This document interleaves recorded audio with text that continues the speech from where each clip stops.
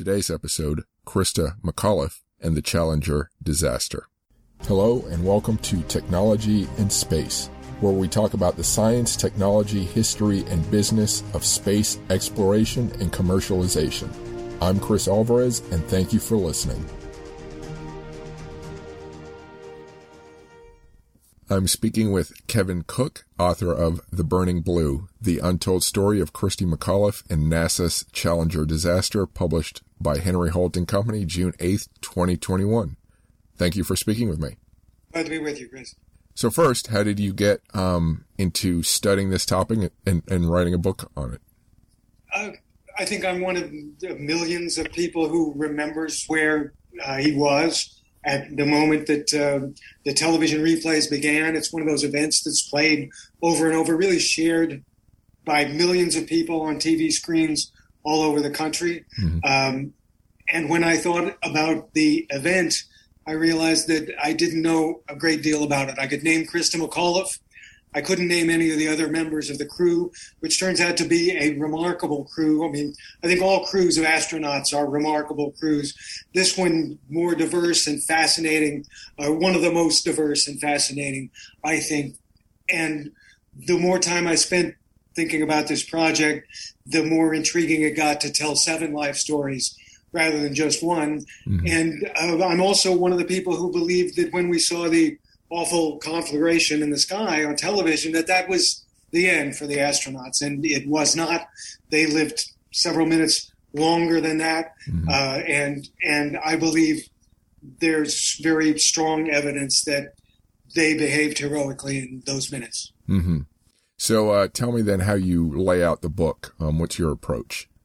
Just the way it's structured is opening with the launch, which is certainly one of the most compelling moments. Everyone says there's no simulator that comes close to matching the vibration of an actual launch. This scary moment. Christa McAuliffe, who was a year before, she is a social studies teacher in a medium-sized city. She didn't go into this to get famous.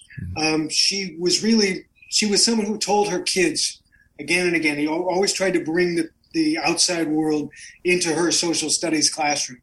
And she would say, you have to take chances. You have to do things that might scare you a little bit, and the reward might be something that will last your whole life. Mm-hmm. She told them one morning, she said, you're gonna laugh, but I applied for the Teacher in Space program.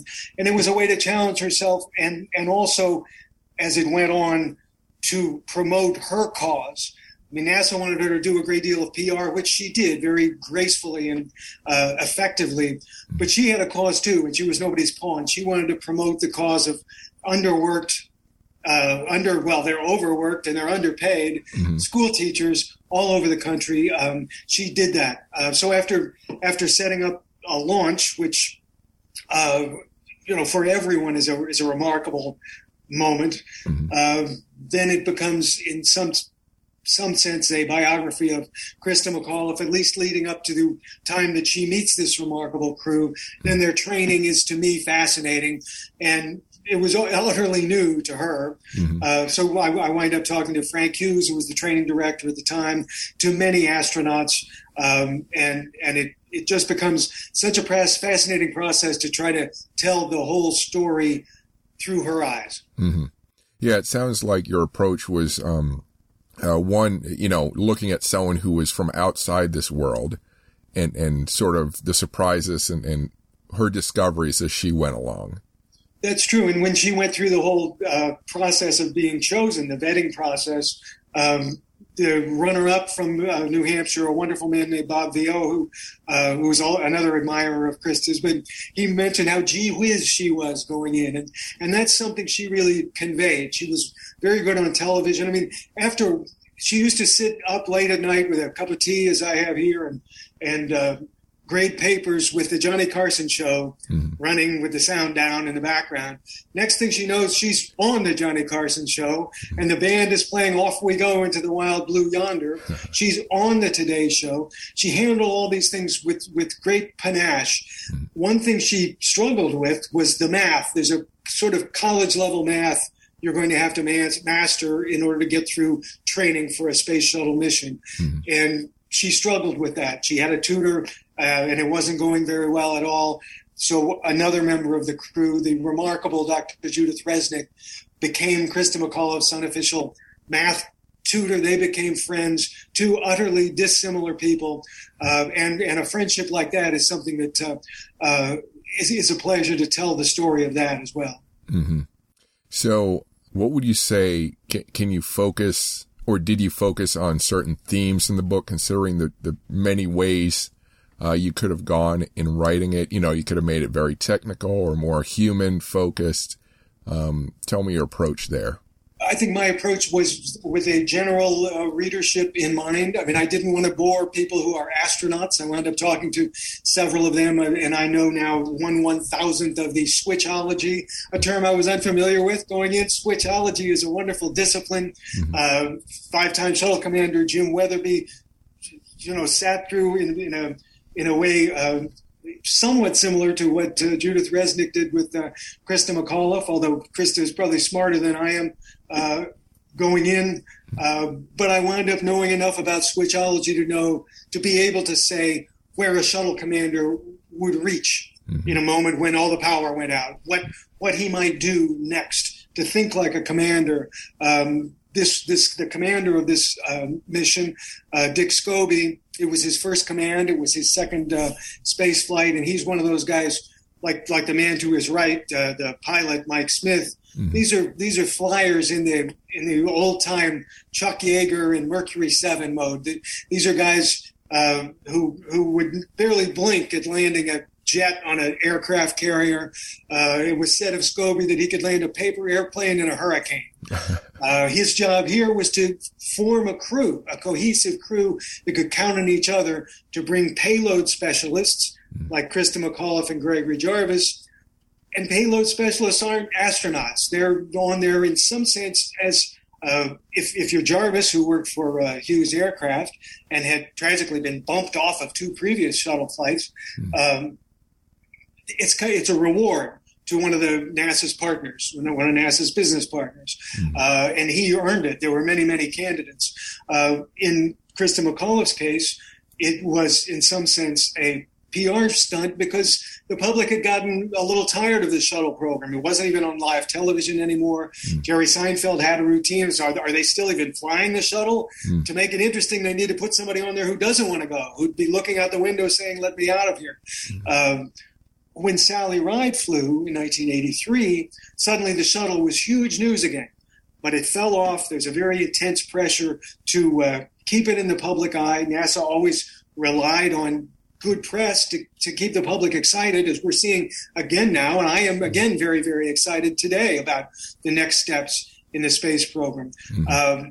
So the Teacher in Space program was in a way for the President Reagan to tip his cap to teachers, school teachers, who also happen to be represented by the most powerful labor union in the country, especially at that time, but also to rekindle interest in the shuttle program. And there was, in fact, and I read many details about it, something else I had no idea going in, there was a Journalist in Space program all teed up and ready to go. They were already winnowing down candidates, including Walter Cronkite, Tom Brokaw, Geraldo Rivera, the young Geraldo was a candidate, and Norman Mailer, of all people, and George F. Will, George F. Will, the great columnist, wrote that the best thing about the Journalist in Space program would be that Earth would have to be better with one fewer journalist on the planet. But, of course, they scrapped that program after the awful tragedy of Challenger. So I think the book description, you also go into the aftermath of the disaster.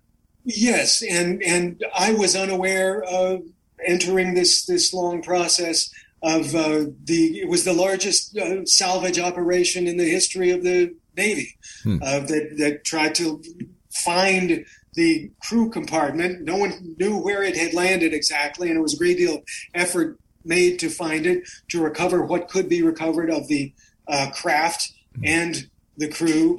And then, of course, there was a presidential commission. And as one NASA expert Mike Chinelli, who heads the Lessons Learned program for NASA, talks about. We see these things again and again. There's a terrible disaster, and then there's a presidential commission, and then we tend to forget and take things for granted again, cut corners perhaps. Schedule pressure gets too hard to resist again, perhaps. Columbia, of course, happens 17 years later, and then that led to yet another presidential commission. I was fascinated particularly by the role that the great physicist Richard Feynman played in the presidential commission investigating Challenger. He was on worldwide television with one of the most remarkable, simple scientific demonstrations ever, where he puts a piece of rubber in his ice water and it stiffens. That was the problem with the infamous O-rings. And as his friend and colleague Freeman Dyson said, there'd never been on television a better example of what science is when it's done well than what Feynman did. And Feynman, of course, also had a great attitude about feeling uncomfortable in Washington. He put on a suit and tie so he could try to pass for one of the people who actually lived and worked there. He was a remarkable person, and I did want to tell that, and then to talk about some of the efforts by Dr. June Scobie Rogers, the commander's widow, and others to grapple with the meaning of what happened afterward. A tragedy is by definition tragic. Is there anything good that can be created afterward to pay tribute to the lives of these astronauts? And the Challenger centers, which are now all over the country and in several foreign countries, which train young people in STEM skills in a fun way, is one way that the families banded together to try to make something good come of this awful event. I'm speaking with Kevin Cook, author of The Burning Blue. You can find more information about the book at burningbluebook.com. If you like this episode so far, please like it and consider subscribing. All of my links can be heard at the end of this episode. Now back to the podcast.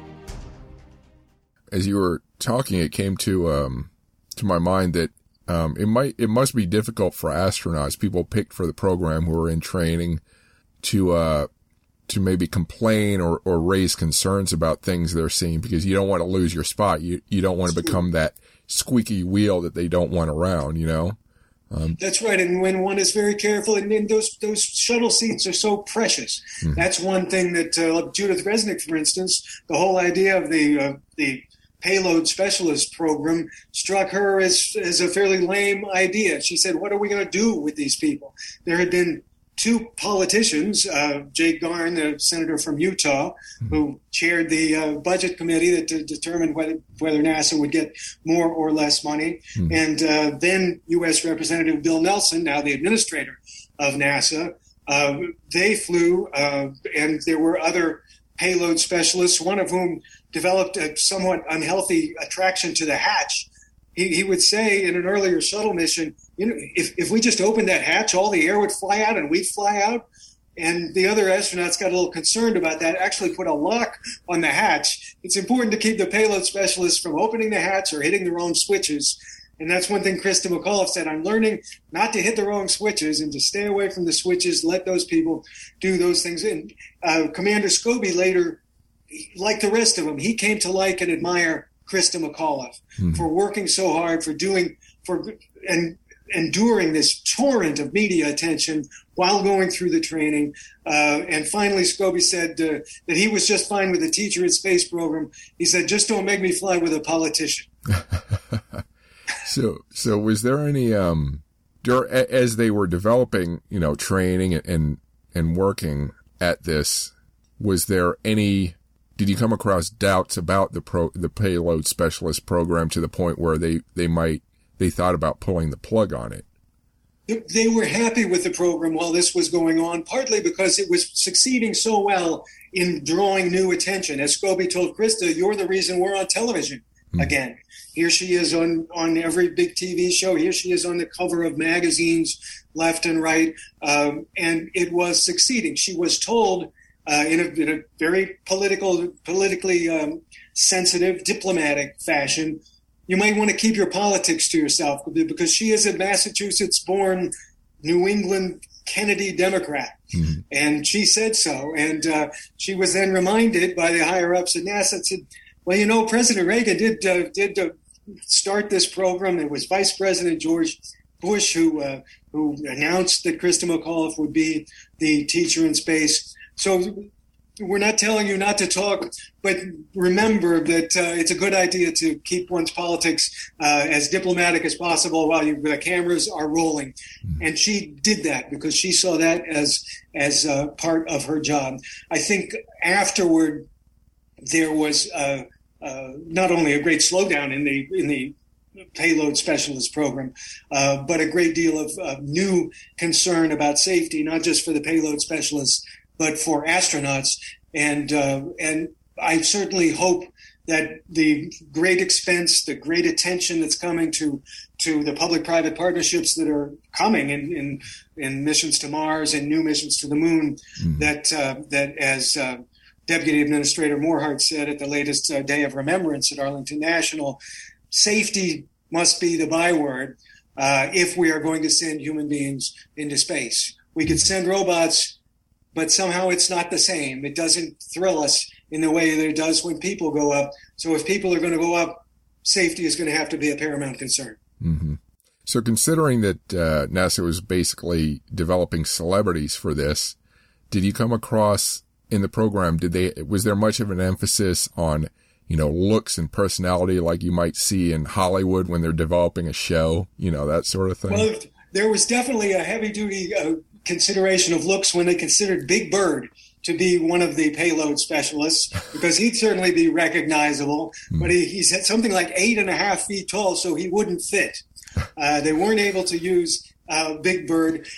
Certainly being telegenic, being pleasing, being a good talker, being able to get the message across, that was a big concern to the panel in Washington, D.C. that narrowed down the semifinalists to the one teacher in space. The panel included not only Gene Cernan and Harrison Schmitt, who were the last two men on the moon. Deke Slayton was on the panel, the great head of the astronaut office. Robert Jarvik, who invented the first artificial heart. There were representatives of the military. There was also Wes Unseld, an NBA All-Star, who was a star for Washington for some reason, and Pam Dauber, the co-star of Mork and Mindy. Yeah. And some of the teachers thought, is it strange that we're being evaluated by Mindy? And they were told, well, you know what happened to her and what's going to happen to the one who becomes teacher in space, you're going to be famous overnight. And she's someone who knows how that feels. She also knows what it takes to come across on television effectively. And Christa McAuliffe was very careful with her written presentations and very nervous initially to make a videotape about how she would come across to the judges. But as Mike Pride, who was then the editor-in-chief of the Concord Monitor, her hometown paper, he went on to work at Columbia and basically administer the Pulitzer Prizes. As he said of Christa, the camera can't be fooled and Christa doesn't lie. And she didn't. She was herself. And I think that's a difficult thing. I remember we've got a new Space Jam coming out. I remember talking to Michael Jordan after the first Space Jam, and he said, it's so difficult to be yourself on camera. And she had that ability. She thought about, and she had a lot of practice too, because she was such a great school teacher. Her kids would dress up in different, as Amelia Earhart, as Rosa Parks, and act out as Sally Ride, and act out different aspects of history. She was a very good teacher, made it live, and I think that really helped her come across so effectively as herself on the TV screen. When you talk about making a videotape, to send in it, I think Amazing Race, that sort of thing. Yes, right. Where you're trying to figure out what to present, That's right. And trying to second guess in advance what the judges are looking for. She finally threw up her hands and said, I don't know what the judges are looking for. I'm just going to say why she said, I grew up with the space program. She was frankly feminist at the time. And said, I feel that men have been encouraged to study math and to study science and to go into the space program. Of course, at the time that the shuttle program began when Sally Ride and Judith Resnick and others became the first women to train as astronauts. At that time, there had been 73 astronauts, 73 white men. Mm-hmm. And this is the period in which that changed. And she very frankly said, I feel women have been left out of this, and I'm ready to participate. Mm-hmm. So I think her enthusiasm, her sincerity, and her great ability to get across what she was being told, what was exciting about this program, is something that she would have done so well in her lessons from space. It was only a couple of years ago that on the International Space Station, Krista's lessons were finally performed and videotaped in space. And as well as they were done she might have done them even better. Mm-hmm. Okay. Just real quickly, is it these audition tapes? Do people post them online now, or are they available in the historical record? Or I think they are. I saw a long section of Krista's. I'm sure that people who weren't selected hope that they're not available anywhere. I didn't see any of the other ones, although I spoke to especially one of the other candidates who knew Christa McAuliffe very well and admired her. And what he remembered of this time when they were putting together their videotapes and then waiting to hear the reaction was that he and Christa McAuliffe both felt that they were out of their league because some of the other candidates were mountaineers and one was going to take a boat across the English Channel or the Atlantic. I don't want to make it seem less imposing than it was. They were PhDs. Barbara Morgan, who was Krista's backup, runner-up in the selection process, was a brilliant person from Stanford, another great school teacher. So I think that the selection process was correctly very much about who can be our NASA's liaison to the general public and get across what's so exciting about this process. And I think they made the right choice. Mm-hmm. And I think you said you also go through the training process, like everything she had to do to get physically ready. Oh, it's fascinating. Yes. And she said after a visit with one of the particular specialists at NASA, she said, I'm learning about parts of my body that I didn't know existed. Mm-hmm.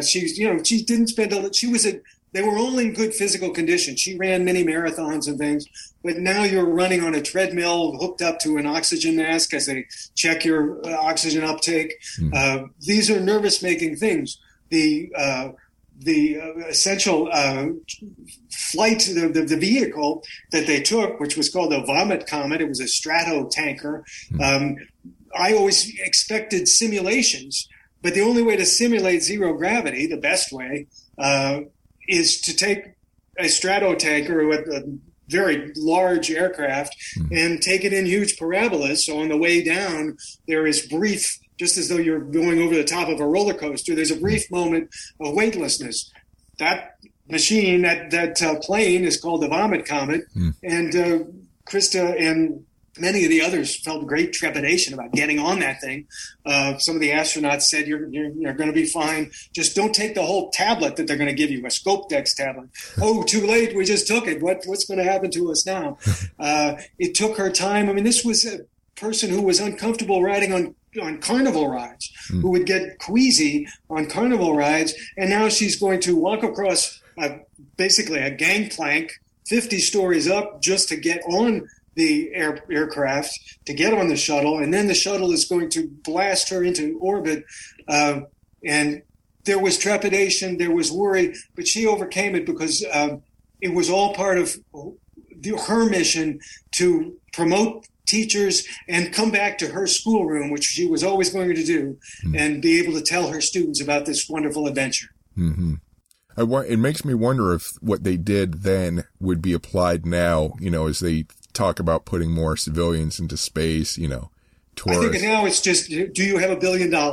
Yeah. There's so many of the seats are going to people who are paying or buying the seats, but certainly there will surely be other seats available. That's one reason I think it's important to put oneself in the place of the other astronauts when they were a little hesitant to accept someone like Christa McAuliffe, because they had close friends who'd been waiting years to fly. There's only 7 seats. And here is a school teacher getting one, largely because NASA wants to get the message out. She had to win them over, and that's another triumph on her part, I think, that she did.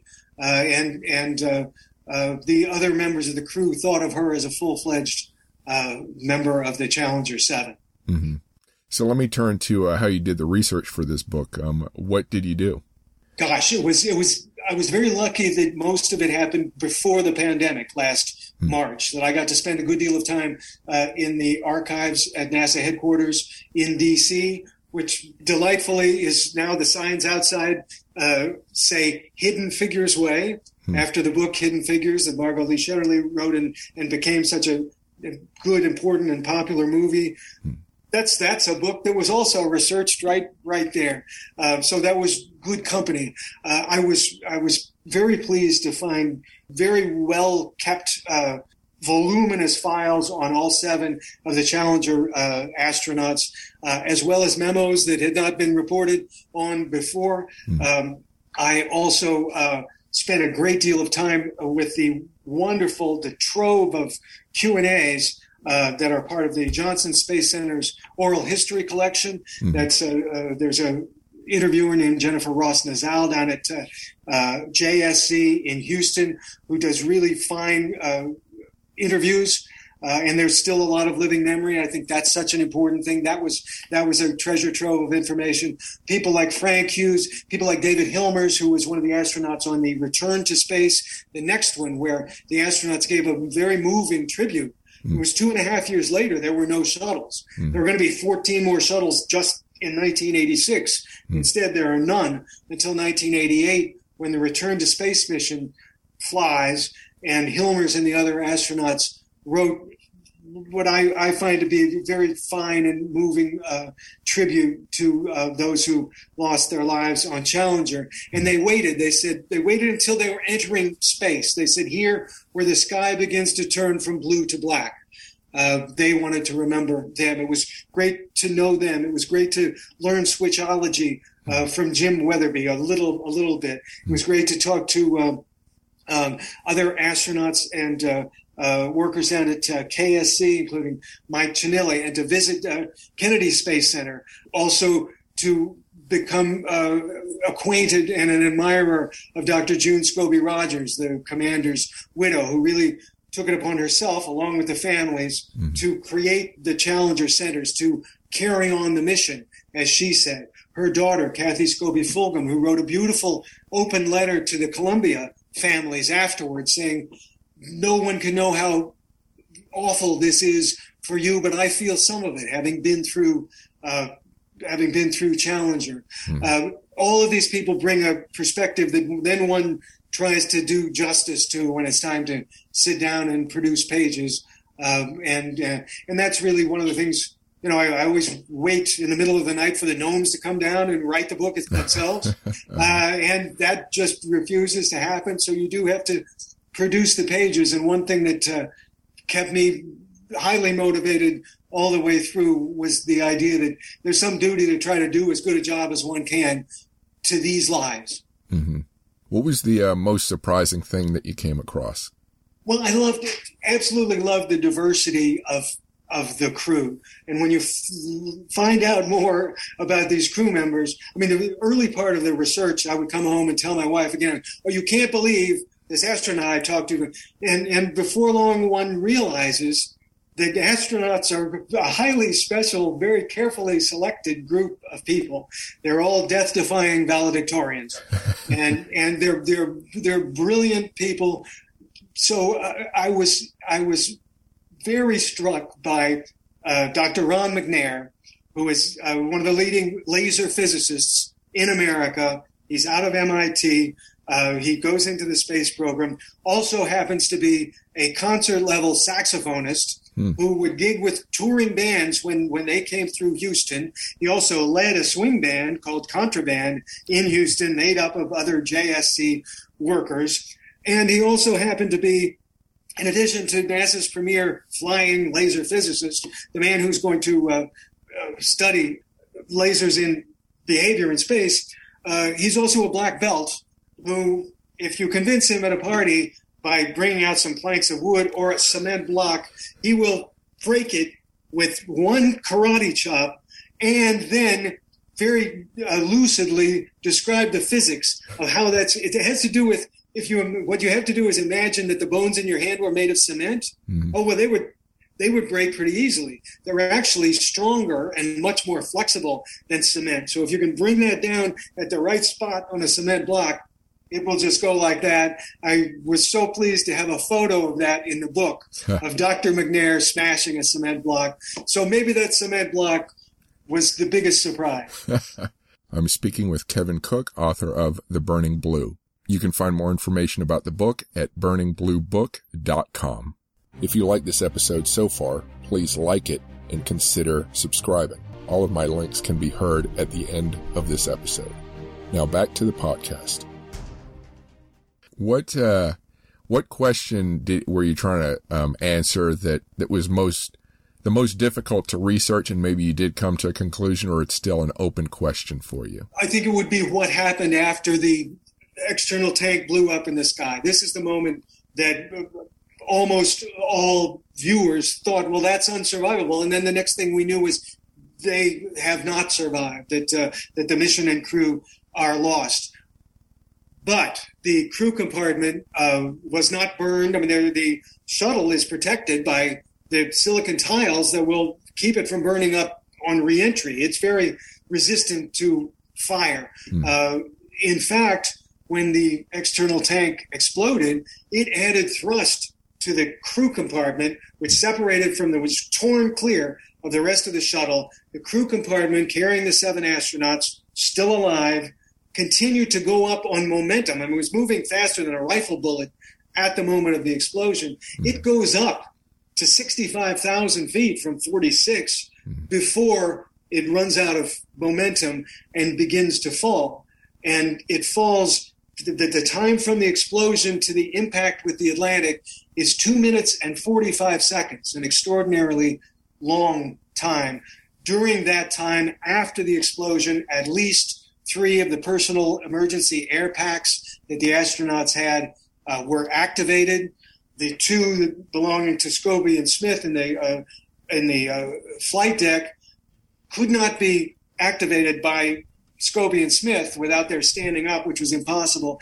They had to have either Ellison Onizuka or Judith Resnick sitting behind them activate them. We know that Michael Smith's personal emergency air pack was activated. During training, it was Onizuka. It was the mission specialist sitting in his seat that did that. That makes me believe that it was Ellison Onizuka who had to reach forward and activate the emergency air to give Pilot Smith a chance to throw buttons, and dials and buttons were thrown after the protected dials and buttons after the explosion. It could not have happened by accident. And that's what I believe demonstrates conclusively that the astronauts, at least some, were alive and conscious and heroically trying to save themselves and the mission in the period after the explosion. And they did not die until the crew compartment strikes the water at 207 miles an hour. Mm-hmm. Okay. How much of the book, how many pages would you say do you go into detail about, these circumstances?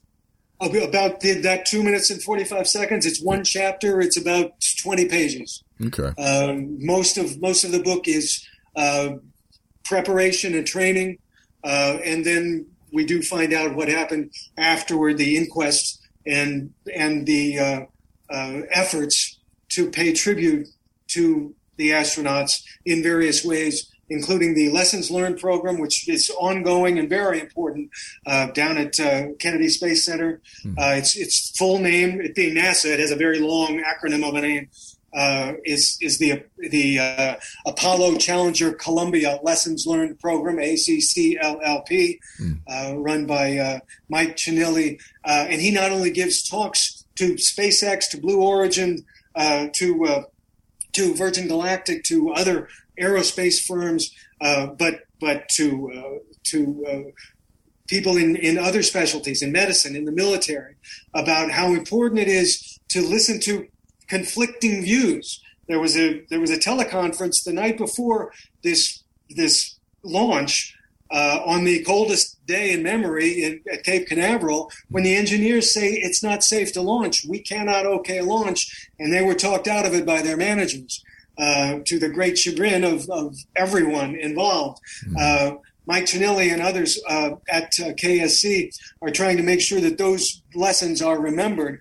And as Ciannilli puts very eloquently, I think, he says, since 1986, we've come a long way in terms of diversity of race, of sexual orientation, not so much of opinion. And that's what we need to defend. We need to make sure that if an engineer is going to put his career on the line and say, I have great concerns about this particular aspect of this mission, that rather than have the boss say, it's time to take your engineer's hat off and put a managerial hat on, which is what they were told that day, the boss says, I understand and I've got your back. How much, so after the disaster, did NASCA, were there like public firings of people, like blaming people? Quiet. There were demotions. There were rearrangements, and there was the understanding that you were going to be able to take retirement, and this would be a very good time to do it. It wasn't the sort of public head rolling that one might have expected. It happened quietly, and there was also a real dearth of talk about the space program in that 2.5 years when there were no shuttles flying. So that was a good time if you were one of the managers who said, well, when do you want me to take off? This next April? Putting pressure on the engineers to go along with the launch. It's a good time to find oneself a quieter job for the near future. So I know. So obviously, this is a very emotional topic. But was there anything that particularly stood out for you that was the most emotional, and that could either be positive or negative? It was very difficult to go again and again, at least mentally, into the crew compartment in the time when it will surely dawn to, especially, there are two aspects to being in the crew compartment. One is on the mid-deck, where you don't have anything to do.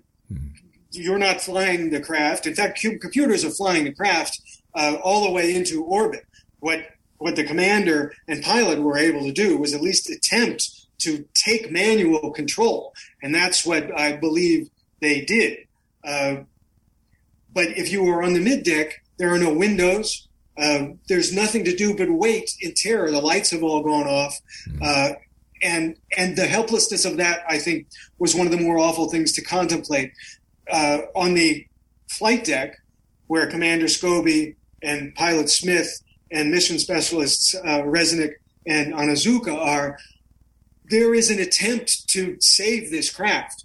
They don't know whether it's salvageable or not. Surely they suspected it was not. In fact, from the moment of the explosion, there are no escape hatches. There are no parachutes. There were ejector seats in the first Challenger, in the first shuttle missions, but those were removed after the crews get so large that it wouldn't have been at all practical to have seven ejector seats. And it was a very slim probability that would help in a space shuttle mission in any case. So I think imagining oneself in that space, I also spoke with, when Weatherby talked with me about the way a commander thinks, he suspected, he said, had it been me, he would have done these things that I believe that Dick Scobie did. If it's possible to save the craft and the crew, this is what to do. Then comes the dawning that these things are not working. We are not able to take manual control of this craft. This craft is doomed, as are we. And Weatherby said he felt that at some moment he would have sat and tried to make peace with his maker. I don't know if that's what happened with Smith and Scobie, but to work on that time and try to do justice to what they would have done. They're extremely well trained. Mm-hmm. They don't panic.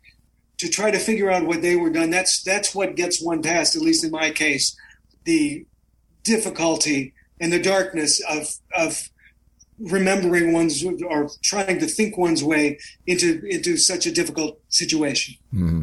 Yeah, I think that's something that maybe some people don't think about, which is that these pilots are creatures of routine. They've been trained so thoroughly that, and I think they're so well controlled. You know, they control their emotions so well that, yeah, they can just, even in the face of high danger and a high threat, they can just do what they need to do, you know. That's well put, I think, that they were trained again and again and again and again with what are called green cards. These are situations that you didn't expect. Mm-hmm. You might get 3 or 4 green cards in the middle of a simulation. Mm-hmm.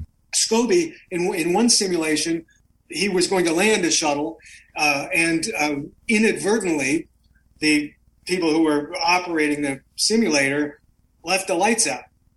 And Gregory Jarvis was in the same simulation with him, and he says, Scopes, I think they left the lights out. And you know, did you folks forget to turn the lights out? And Scobie was, don't worry about it. You know, maybe this is just another challenge they have. And he landed the simulated shuttle in utter darkness with no lights on the runway or anything, just because that's the kind of pilot that he was. Mm-hmm. And Smith was another brilliant pilot. For that matter, Dr. Judith Resnick got her pilot's license, and very typically of her, scored 100 on her pilot's exam. Yeah. What did you find in the research? What was most enjoyable for you? Getting to know some of the things about them. Resnick, for instance, we talk about the achievements of astronauts.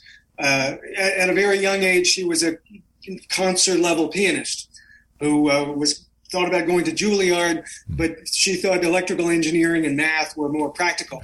She went to Carnegie Mellon, which would soon be Carnegie University, where she was one of only 3 women in a class of 90.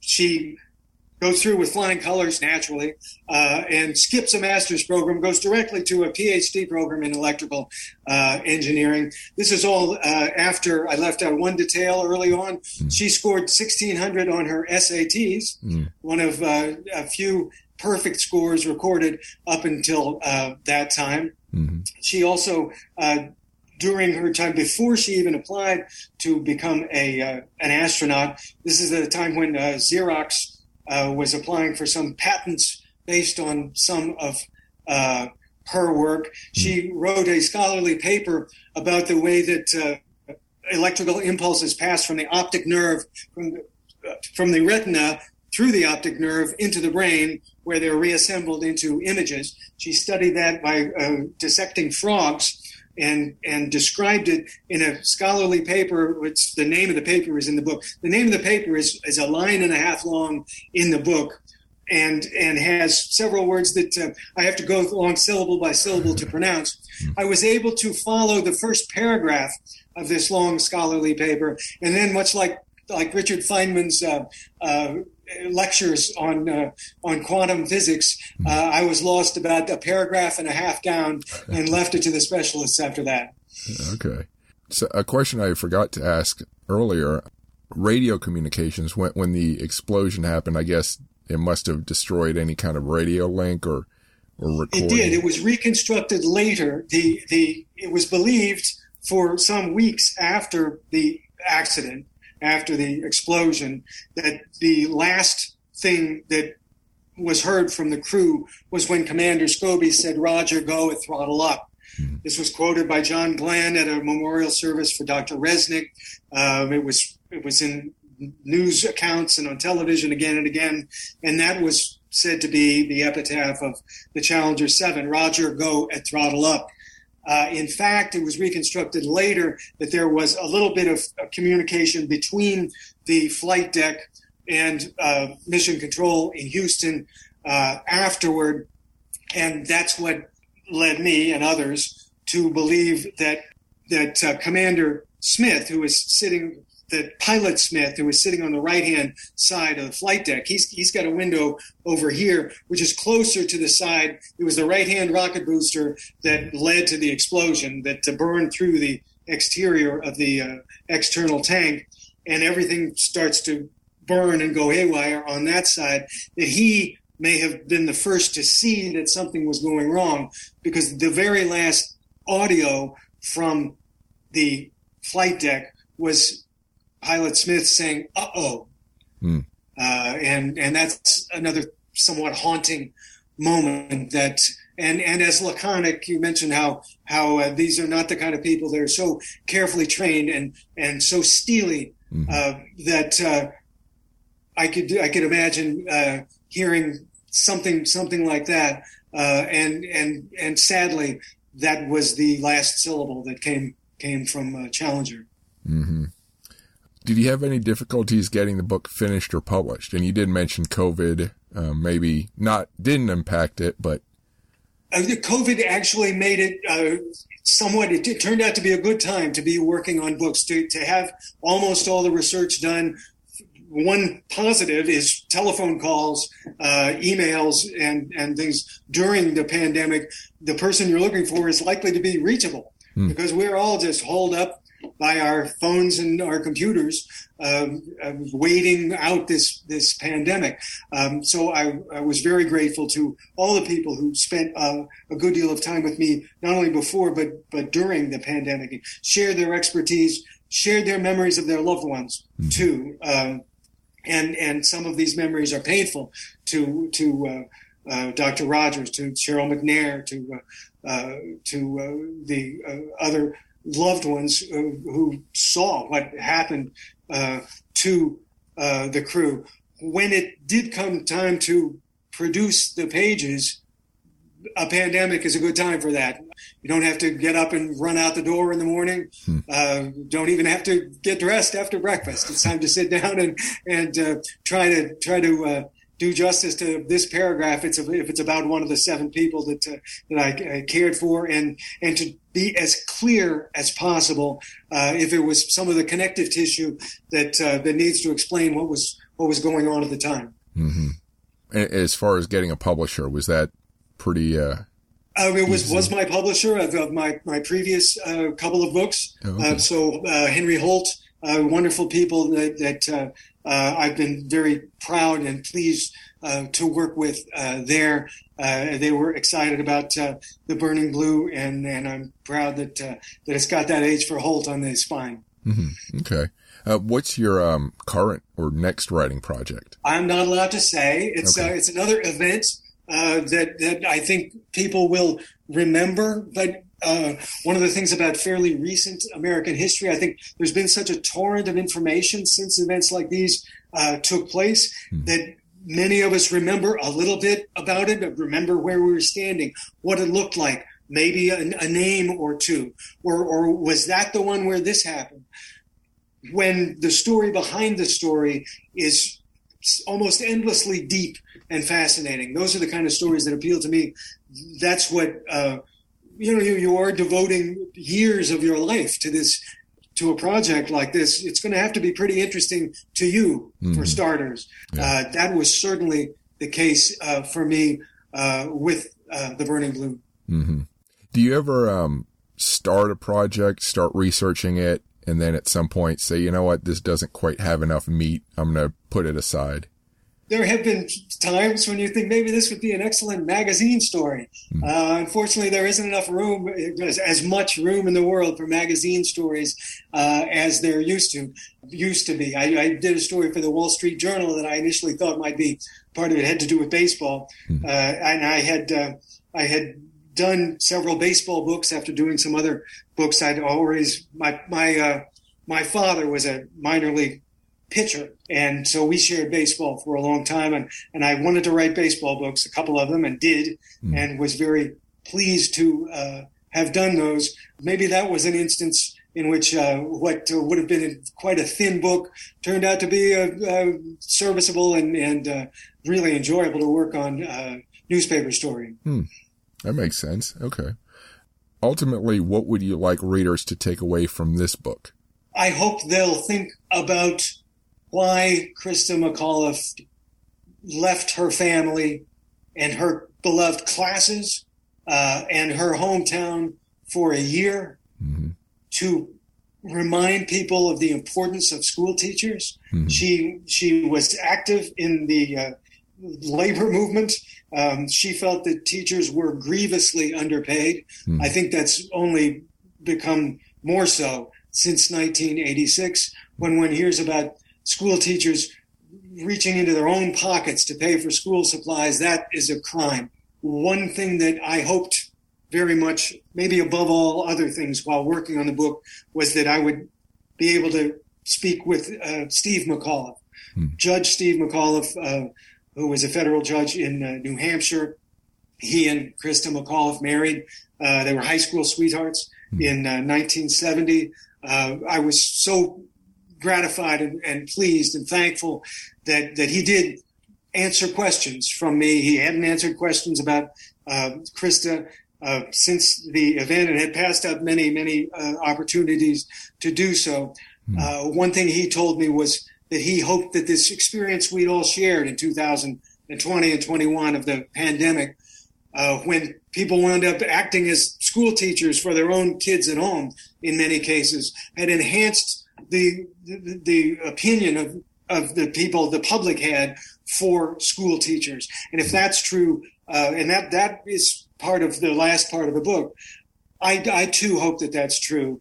And to anybody who feels warmly toward Christa McAuliffe, I believe the whole country should. The best way to do tribute to her is to do right by school teachers. And that's something that can still be done. Mm-hmm. It's interesting. I kind of an aside. I hope it doesn't sound whimsical in comparison to this topic, but I interviewed Andy Weir, who just wrote Project Hail Mary, and the main character is a teacher. Good book and great covers. He has great covers too. Oh yeah. So just talking about Christa McAuliffe and her being a teacher and other aspects just made me think of his book. I'm just curious, not that you can answer this, I'm curious if her story at all inspired who he chose. Yes, a good question. And I think another part of the ongoing tribute to her, to the importance of what she did, is the many teachers who became school teachers because of her example. Not only in her school, but really all over the country and even the world. Mm-hmm. Yeah. People use the term publicity stunt for this, but it has so much positive effect. It's like, yeah, you can trivialize publicity stunt and use that term, but really it has more value than that, It was a publicity stunt in a good way. I mean, it had aspects of pure stunt to try to draw eyes to the program. But I think she was sensible and practical and smart and determined enough to take the publicity stunt aspect of it and turn that to her cause, to make something positive for school teachers out of it. And in that way, I think she was a great success. Mm-hmm. Where can people find you on the web? Do you have a social media website? There is burningbluebook.com would be the place to go. Certainly the book's visible and buyable at Amazon, but I always hope that people will remember there are independent bookstores near them. We need to keep independent bookstores going. They can certainly coexist with Amazon. And I'd be glad to hear from any listeners who wanted to check out burningbluebook.com. Okay. So that's all the questions I have. Do you have any parting thoughts or words? Just thank you for taking the time to read the book. We talked about Andy Weir's fine covers. I love the background that you have to talk to. It's thematic and beautiful to look at. I appreciate your attention to the book. Yeah, thank you. I appreciate it, and I encourage readers to pick it up and read this story. Very important story, I think. Thanks so much. So thank you. In the next episode, I speak with Jeff Schessel about his book on John Glenn and the Mercury mission. Space Doc the subscribe button to catch that episode. Thank you for listening to Technology in Space. If you want more interviews with space scientists, space historians, and technology experts, or daily space and science book suggestions, check out technologyandspace.com and follow me at Spacewalks Money Talks on Facebook, Instagram, and YouTube, Spacewalks MT on Twitter, and this podcast, Technology and Space. If you want interviews with military historians or daily history book suggestions, check out warscholar.org and follow me at Warscholar on YouTube, Facebook, and Twitter, at Chris Alvarez War Scholar on Instagram, and my podcast, Military History Inside Out. If you want interviews with writers and creative people or daily fiction suggestions including sci-fi, fantasy, horror, film history, gaming, and more, sign up for my newsletter at fullcontactnerd.com and follow me on Chris Alvarez Full Contact Nerd on YouTube, Chris Alvarez FCN on Facebook and Twitter, Chris Alvarez Sci-Fi on Instagram, and my podcast, Full Contact Nerd Interviews. Thank you for listening, and I hope to see you again soon.